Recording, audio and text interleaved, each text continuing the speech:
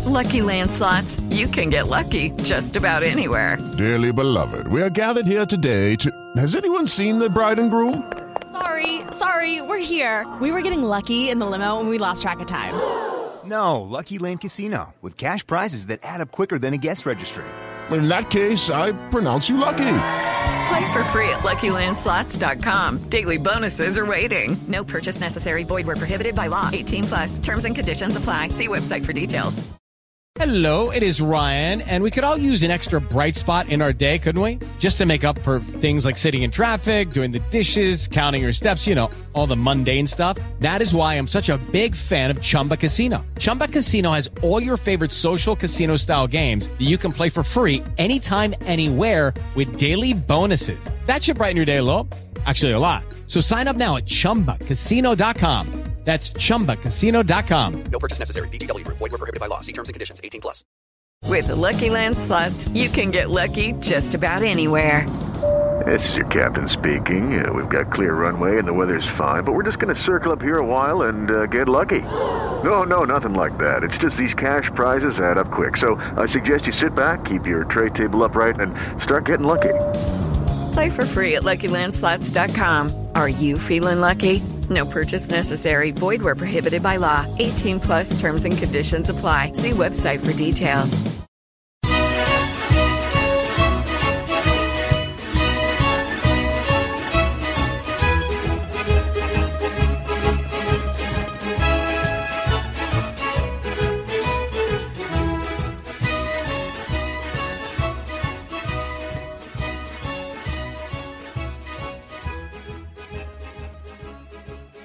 Hello and welcome to another edition of the Forza Napoli Calcio podcast. A podcast devoted to Napoli, of course, but you don't have to be a Napoli fan to enjoy it. If you're a Serie A fan, if you're a football fan, looking for the inside scoop on all things Napoli, this is the place to be. I'm your host, Joe Fischetti. Thank you once again for listening. On today's episode, we'll start with a pretty lengthy news update on Napoli, as quite a bit happened this week. Then we'll cover Serie A and Europe. In part 2, we'll recap the finals of the Europa League and the Champions League. And in part 3, we'll do another feature. Today we're going to talk about the Bosman ruling. And don't worry if you're not sure what that means, I'll explain at the top of part 3. So let's get right into the Napoli news. The big story on the weekend was that Lille have agreed to sell defender Gabriel to Arsenal.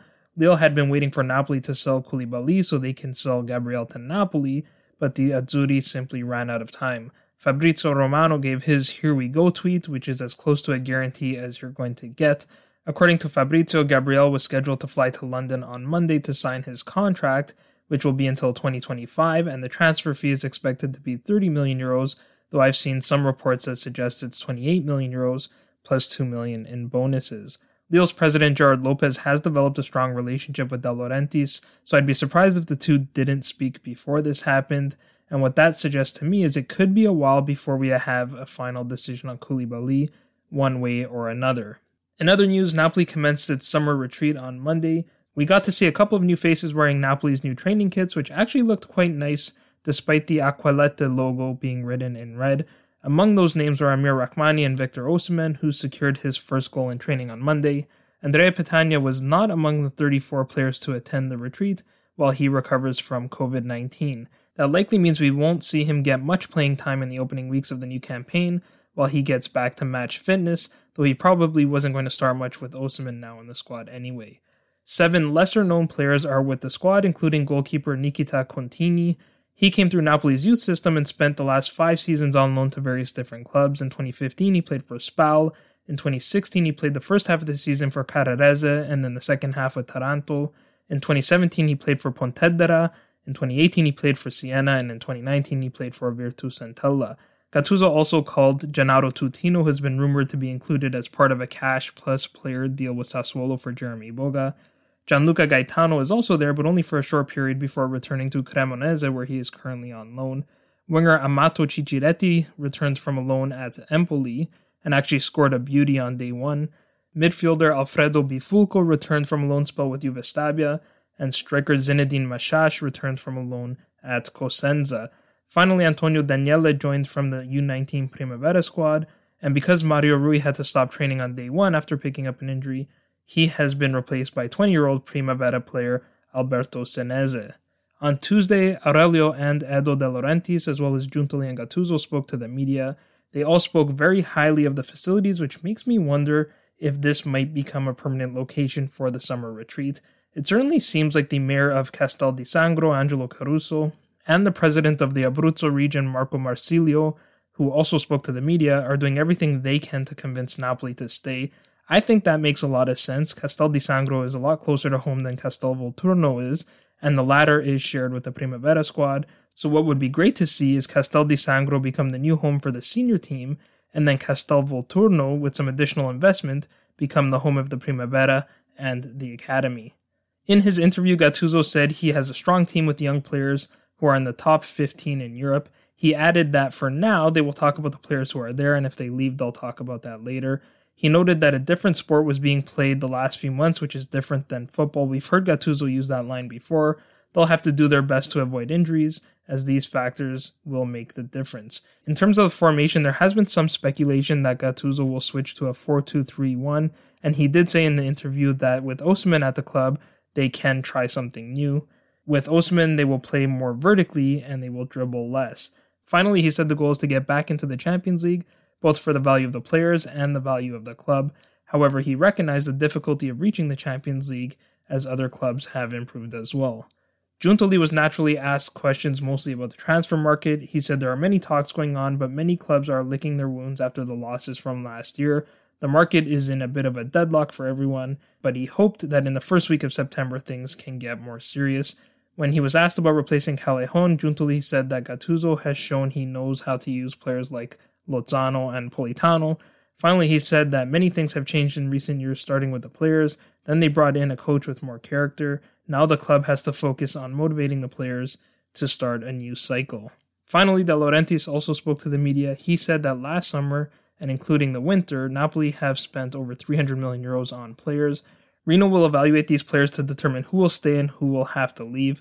One thing that's for certain is that Napoli will not do a sales campaign because there are vultures waiting to pounce. However, he also said that there are 35 players in retreat, and we only need 24, which means there are 11 redundancies. When asked if Koulibaly is staying, De Laurentiis said to ask Manchester United, City, and PSG who can afford to pay the player.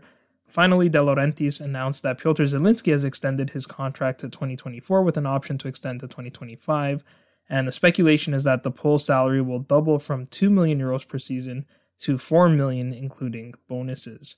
After Wednesday's training session, Napoli will present new signings Victor Osimhen and Amir Rahmani at the afternoon press conference, and the speculation is that they will be wearing the new jerseys. With the shortened preseason, Napoli will commence its friendlies very quickly. We will play Aquila on the 28th of August, and then we have Teramo on September 4th.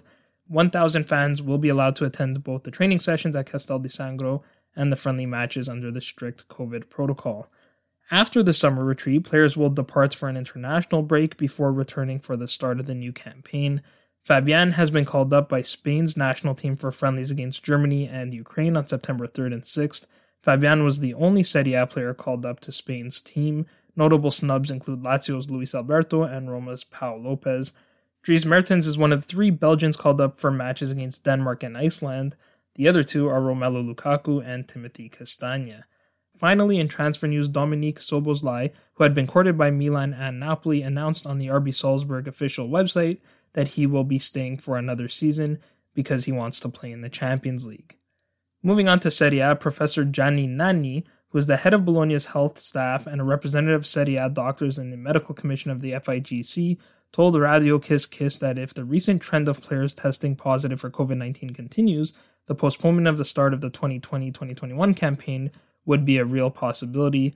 Dr. Walter Della Frera, who represents the Italian Football Association in the medical commission of the FIGC, was a bit more positive. He said they're monitoring the epidemiological curve closely, and currently there is no reason to postpone the start of the championship.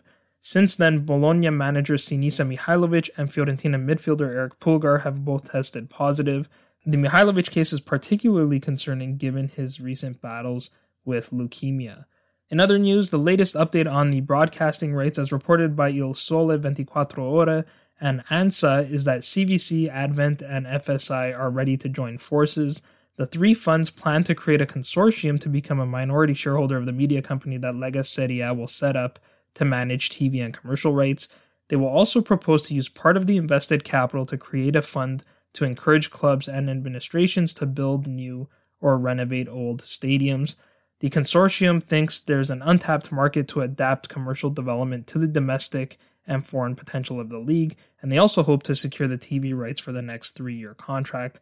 The deadline to submit their final offers has been postponed until Friday, so the assembly meeting has now been moved from September 2nd to the 8th. Moving on to Europe, with the Europa League and the Champions League now complete, the seeds were confirmed for the 2020-2021 Champions League group stage draw. I'll see if I can post a list of teams in each pot after the episode posts, and that draw will happen on Thursday. After the Champions League final, UEFA released its updated club and association coefficient rankings for the period from 2015 to 2020. Bayern topped the rankings, followed by 3 Spanish clubs in Real Madrid, Barcelona, and Atletico Madrid in that order. Juventus are the highest-ranked Italian club in 5th. Manchester City, PSG, Sevilla, Manchester United, and Liverpool round out the top 10. As for the Italian clubs, Roma are 17th, Napoli 18th, Inter 33rd, Lazio 38th, Atalanta 48th, Milan 81st, Fiorentina 82nd, Torino 103rd, Sassuolo 104th, and Sampdoria 105th. In other news, Ligue 1 commenced its season on Friday after being off for 5.5 months. Fans were permitted to attend, but have yet to see any official attendance numbers. Lille hosted Stade Rennes on Saturday. My fellow Canadian Jonathan David played his first match for Lille, with Victor Osimhen joining Napoli. Centre-back Gabriel did not suit up for this match, as he's on his way out. Finally, there was plenty of European competition action on the weekend. We're going to cover the Europa League and Champions League in part 2. We also had the quarterfinals of the Women's Champions League on the weekend. On Friday, Barcelona beat Atletico Madrid 1-0, and Wolfsburg crushed Glasgow City 9-1. On Saturday, Lyon defeated Bayern Munich 2-1, and PSG beat Arsenal 2-1 as well. So that set the semi-finals. Barcelona played Wolfsburg on Tuesday. Wolfsburg won that match 1-0 to clinch their spot in the final. The other semi-final is a French derby that will be played between Lyon and PSG on Wednesday. I'll be cheering for PSG as 19-year-old Canadian Jordan Huitema plays for them. She also happens to be Alphonso Davies' girlfriend, so I'm hoping the couple both finish the year as champions. That will do for the news. In part 2, we'll recap the European Cup finals.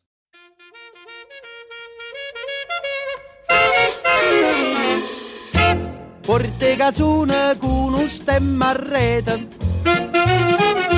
una cupulella che vi si era aizzata, passa scampanianna pattuleta, con mano a papà te fa guardare. Tu fa l'americano, americano, americano, senta a me chi ti fa fa. Tu vuoi vivere alla moda, ma se bevi whisky e soda, poi ti senti disturbato. Tu abballo rock and roll, tu gioca a baseball, nei sordi peccamella, chi te li dà la borsetta di mamma, tu fa l'americano, americano, americano, ma si nati in Italia, sienta a me non c'è sta niente a fa, ok napolitan, tu fa l'american, tu fa l'american. In Europe, we had the finals of both the Europa League and the Champions League this week. The Europa League final was played on Friday between Inter and Sevilla. Sevilla entered into this match having won the competition more times than any other club. They're also in great form, having gone 20 consecutive matches in all competitions without a loss. Sevilla had to beat Roma, Wolverhampton, and Manchester United to reach the final. Inter have won the tournament 3 times, though they've played a lot more in the Champions League. In fact, Inter have won the Champions League 3 times as well. They've also been in great form of late, though Inter did have the easier path to the finals, beating Getafe, Leverkusen, and Shakhtar Donetsk. This was also a match between managers in their debut season with their respective clubs. Lopetegui joined Sevilla after a short stint with Real Madrid. Conte joined Inter after a 3-year run with Chelsea. Sevilla won what was a really entertaining match 3-2. Romelu Lukaku opened the scoring in the 5th minute from a penalty spot. Luke de Jong scored a brace to give Sevilla the lead, but Inter immediately responded to equalize on a Diego Godin header, and in the 74th minute, Sevilla went back ahead on a Lukaku own goal. So I want to start by talking about a few players. First, you have Diego Carlos, whose fingerprints were all over this match, both for the good as well as for the bad. Carlos really struggled to handle the strength of Lukaku. It was Carlos who fouled Lukaku on the penalty call. That was the third successive match that Carlos has conceded a penalty. He fouled Adama Traore in the quarterfinals against Wolverhampton, but was fortunate that Raul Jimenez missed the shot. He also fouled Marcus Rashford in the semifinals against Manchester United, which Bruno Fernandes converted. There was some controversy around this particular foul on Lukaku. Carlos was shown only a yellow card for the foul, but I think you can make a pretty strong case that he should have been given a straight red. Before I get to my thoughts, if you want to hear a comprehensive breakdown of the officiating rules around this call, check out the latest episode of the Sempre Inter podcast hosted by Nima Tavali-Ruzzari. Mike Gallo, who's actually a producer for the local ESPN channel in Toronto called TSN, was on the panel for this one. Gallo was a FIFA-trained referee, and he also got some insight from FIFA trainers for this episode. Now, I know many of our listeners will not listen to an Inter podcast, not just the Napoli fans, but the Juventini and the Milanisti as well, so I'll give you a quick summary of what Gallo said. He explained that there was a rule change a few years ago. The rule used to be that if a foul was committed when there was an obvious goal-scoring opportunity, then it was a straight red. Now, it's not just a goal-scoring opportunity. Another criterion has to be met. In this case, the question is whether the defender was making a play on the ball. Other reasons for giving a straight red include holding, pulling a jersey deliberately, pushing, foul play, violent conduct, or a deliberate handball. According to Gallo and the FIFA trainers that he spoke to, there was not a clear goal-scoring opportunity here, and Diego Carlos was making a play on the ball.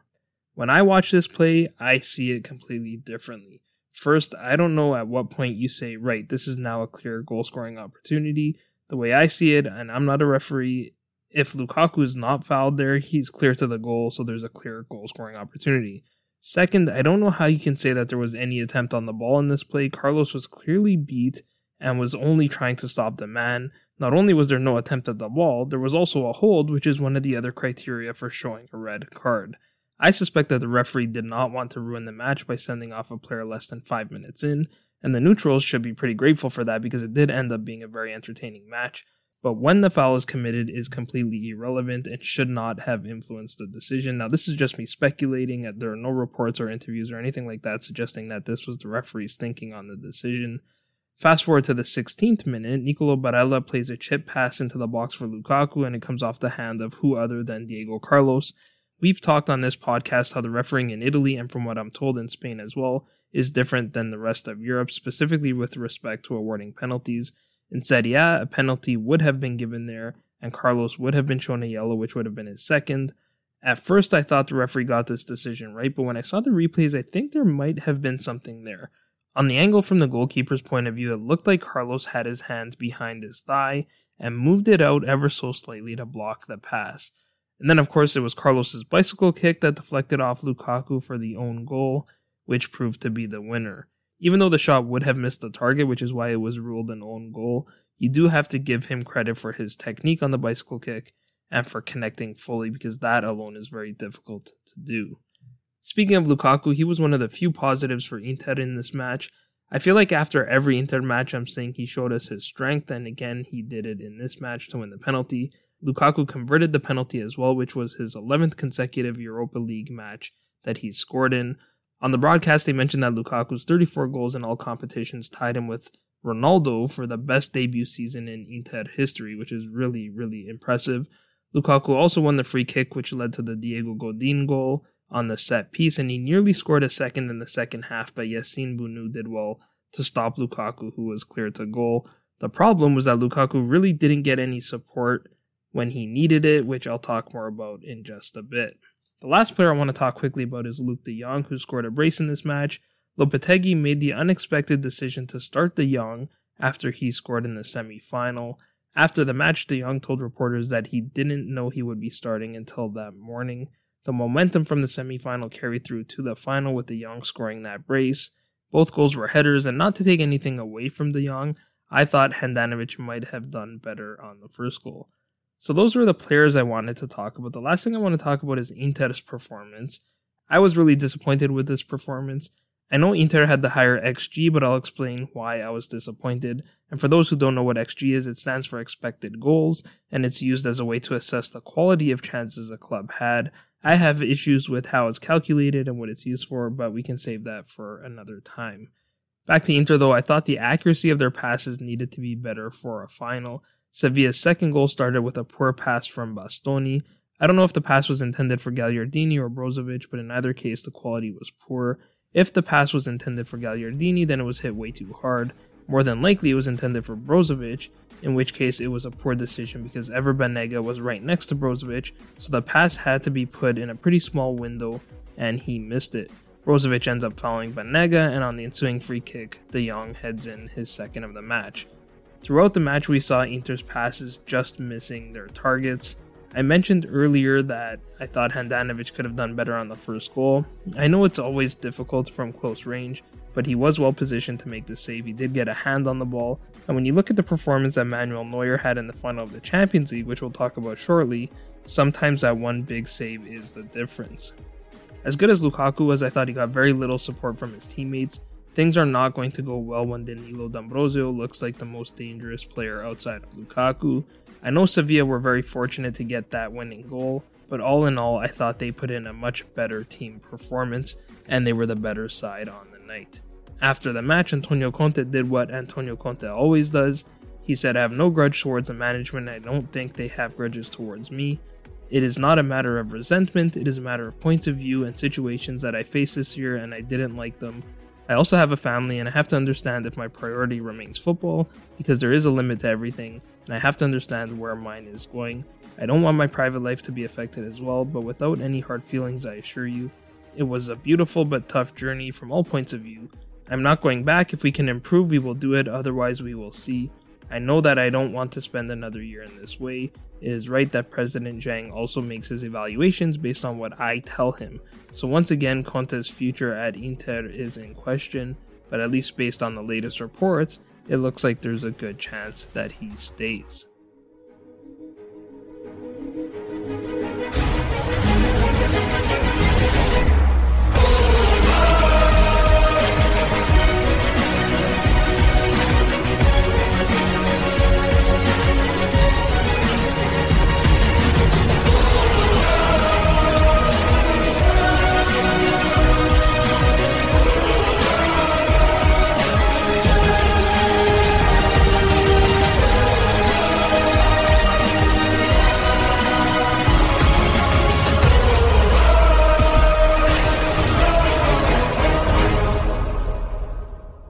So that was the Europa League final.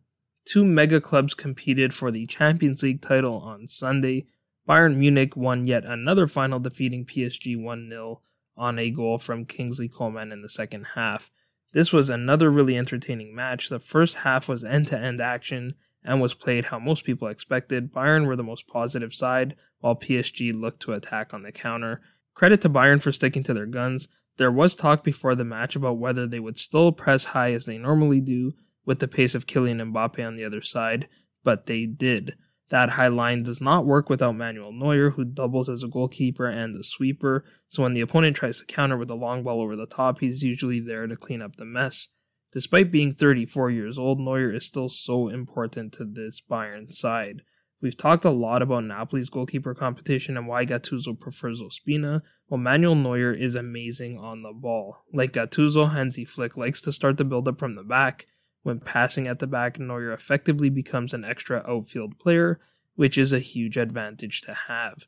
But most importantly, he made the big saves when he needed to. In the 18th minute, he stopped Neymar from close range and blocked the pass on the rebound. Then in the 70th minute, he made an amazing save on Marquinhos. He was actually leaning the wrong way, but kicked out his right foot to keep the ball out. A case could definitely be made that Neuer should have been the man of the match. Another option for man of the match would have been 19-year-old left-back and fellow Canadian Alphonso Davies. He became the youngest player in Bayern's history to start in a Champions League final. He's usually lauded for his offensive contributions, which we did see some of in this match. Davies played in the cross when Lewandowski hit the upright, but in this match I thought it was his defensive abilities that really stood out. He has the pace to keep up with any striker, which is really useful for a team like Bayern that presses high and in so doing risks getting caught on the counter. He's also very calm at the back. In the 10th minute, he headed a clearance backwards and out towards the touchline. The play I was most impressed with was in the 77th minute. It's 1-0, the match is very tense. PSG playing across, and this 19-year-old kid just gently heads the ball into the welcoming arms of Manuel Neuer and completely kills the attack. Now, that may not have seemed like a big deal for some people, but for such a young player to have the composure that he did, to make the play that he did on the biggest stage, was really impressive to me. The player who did win man of the match was winger Kingsley Coman. Coman was a bit of a surprise start over Ivan Perisic, who had started the previous 3 matches and scored in 2 of them. Coman is actually from Paris and was a product of PSG's academy, so he scored the game winner in the Champions League final against his former club. That was Bayern's 500th Champions League goal, and thanks to The Guardian for that nugget. It was a beautiful team goal. The passing in the build-up was beautiful, starting with Thiago's ball to Kimmich, and then shortly after that, Kimmich plays a delightful chip cross to the far post, and then the header from Coman was both powerful and accurate. You could also make the case that he should have been awarded a penalty just before the end of the first half after he beat Thilo Kehrer to the touchline, and then he nearly scored again in the 63rd minute with another run to the back post. The combination of Davies and Coman on the left side was just too much for PSG to handle, and PSG were unfortunate to not have Thomas Meunier at right back, who might have done a better job than Kehrer. For that reason, I was a bit surprised when Hansi Flick replaced Coman with Perisic, after which I thought Bayern looked a lot less threatening. Now, that may have been because Bayern changed their approach and tried to control play as much as possible rather than going for the kill. So that was a lot of talk about Bayern. I'll close with a few words about PSG. First, their game plan was to defend and counter, which seemed to work well enough. They had plenty of scoring opportunities, particularly in the first half, but they just couldn't finish on this night. Aside from the saves that I already mentioned that Neuer made, Di Maria had a chance in the first half, but it was on his off foot, and he skied the shot over the bar. Apparently, Di Maria has never scored a goal for PSG with his right foot, which is remarkable, and I got that from the PSG Talking podcast, by the way. Choupo-Moting had a chance late in the match as well, but he just couldn't get a touch on the ball, and if he did, he probably finds the back of the goal. Mbappe arguably had PSG's best chance in the final minute of the first half. This was a bit of a crazy sequence. First, Davies makes an amazing tackle on Angel Di Maria to win possession while on a yellow no less. Davies squares to David Alaba. He turns over possession at the top of his own box with a poor pass intended for Joshua Kimmich. Mbappe intercepts the pass and plays a quick give and go with Andres Herrera to create a wide open shot, but Mbappe did not fully connect and his shot rolled rather harmlessly into Neuer's gloves. Speaking of Andres Herrera, I thought, along with Marquinhos, that he was PSG's best player in this match. He gave a pretty candid post-match conference. He spoke about not being clinical enough and how if you give Bayern a chance, they will kill you. He said Bayern did what they had to do to win and PSG did what they had to do to lose. He added that when you lose the way that they did, there are things you can take from the match and come back stronger. He did swear a little bit in the interview, but I had no problem with that at all. You really felt like he was speaking honestly and genuinely. Thomas Tuchel made some questionable substitutions in this match. After the match, a lot of people were questioning the decision to bring on Choupo-Moting instead of Icardi. I think Tuchel was probably thinking back to that Atalanta match where Icardi did next to nothing, and then Choupo-Moting came in off the bench to score the game winner. For Bayern, this was their 21st consecutive win in all competitions, which is remarkable no matter what league you play in, and the title is Bayern's third since it was rebranded as the Champions League. So that's it for part 2. In part 3, we'll do our next feature on the Bosman ruling.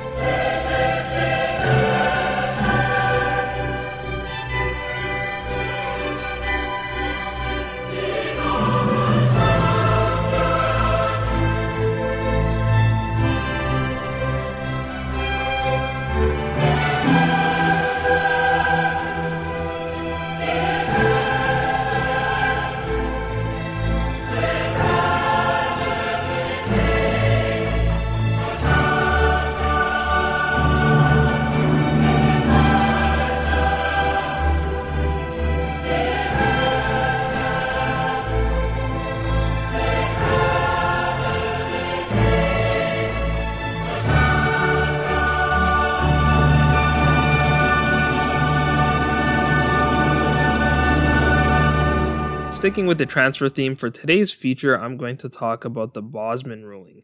If you follow transfers, you're probably familiar with the expressions signed on a Bosman or signed on a free, which are used synonymously.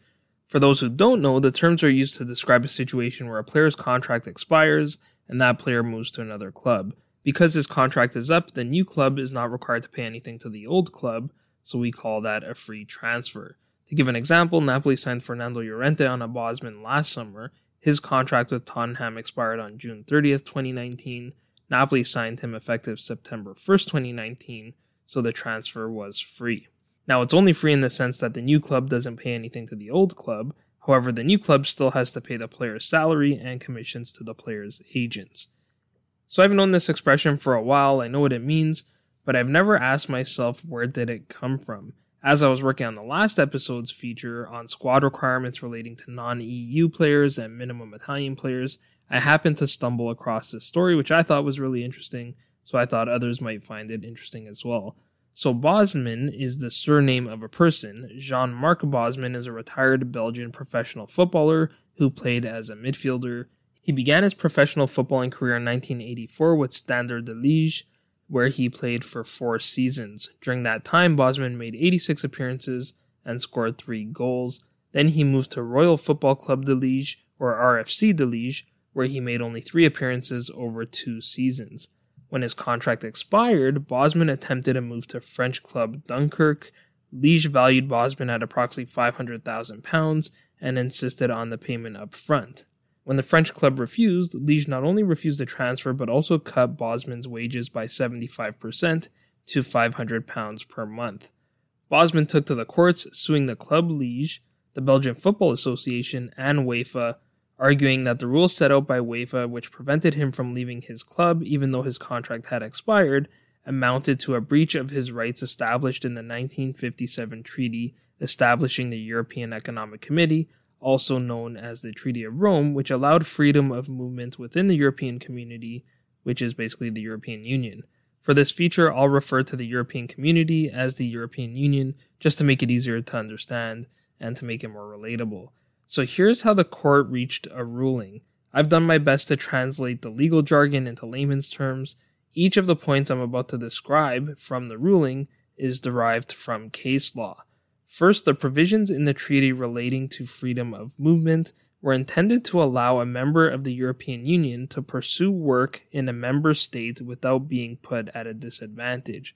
So per the treaty, nationals, in this case a Belgian, have the right to leave Belgium to live and work in another member state, in this case France. Thus, any provisions that preclude a Belgian from working in France constitute an obstacle to that person's freedom. While it's true that the same rules that govern transfers between clubs in the same member state apply to transfers between clubs of different member states, those rules are likely to restrict the movement of players who wish to work in another member state by preventing them from leaving the club to which they belong, even after their contract expires. If a player cannot move to a club from another member state unless the new club pays an agreed-upon transfer fee to the old club, which the old club can simply choose not to agree to, then these rules constitute an obstacle to the freedom of movement of workers. Thus, these rules violate Article 48 of the Treaty of Rome. On the 15th of December 1995, the European Court of Justice ruled that players should be free to move when their contracts expire, and that European Union clubs could hire any number of European Union players. The Bosman ruling also prohibits domestic football leagues in the European Union member states from imposing quotas on foreign players, which is defined as someone who is not a citizen of the member state. Prior to the ruling, many leagues placed quotas restricting the number of non-nationals allowed on member teams. Similarly, UEFA had a rule that prohibited teams in its competitions from naming more than 3 foreign players in their squads for any game. After the ruling, quotas could still be imposed, but could only be used to restrict the number of non-EU players on the team, which was, in part, the subject of last episode's feature. So that's going to do it for episode 37. I hope you enjoyed it. If you did, please share it with your friends and give us a 5-star rating on your favorite podcast platform. That really helps to promote the podcast. That also concludes Season 1 of the podcast. Season 2 will commence next episode, which we're really looking forward to, as it will be the first full Serie A season for the podcast. We started this back in April during the COVID break. With the next Serie A season not scheduled to commence until September 19th, we're going to reduce the frequency of the podcast for the next 3 weeks to 1 episode per week for a couple of reasons. First, it will give us an opportunity to catch our breath and recharge a little bit. Second, with no official matches, there's not a whole lot of content outside of transfer rumors, which I think we can cover sufficiently with 1 episode per week. And third, it'll give us some time to work on the podcast website and social media pages. But like I said, we'll still be putting out 1 episode per week, so there's no better time to send us your questions or topics you'd like us to cover on the podcast. You can find me on Twitter at Joe_Fischetti5, or you can find the podcast at Forza Napoli Pod. So that's a wrap on Season 1. It was an absolute pleasure and honor to work on. We'll talk to you next week with the first episode of Season 2, but until then, I'm Joe Fischetti. Forza Napoli sempre.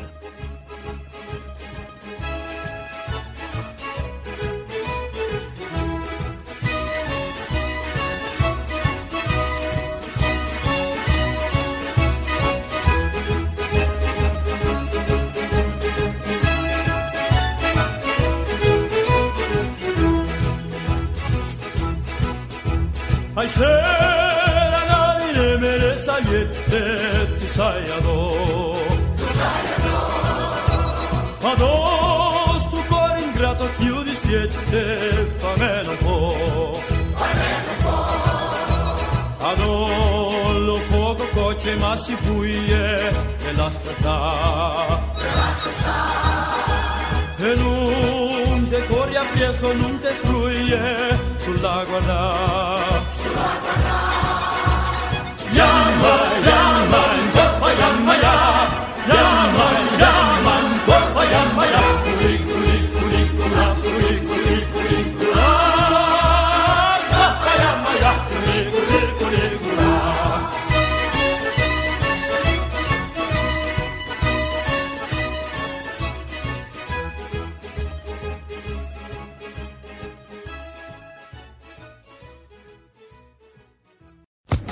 Social Podcast Network.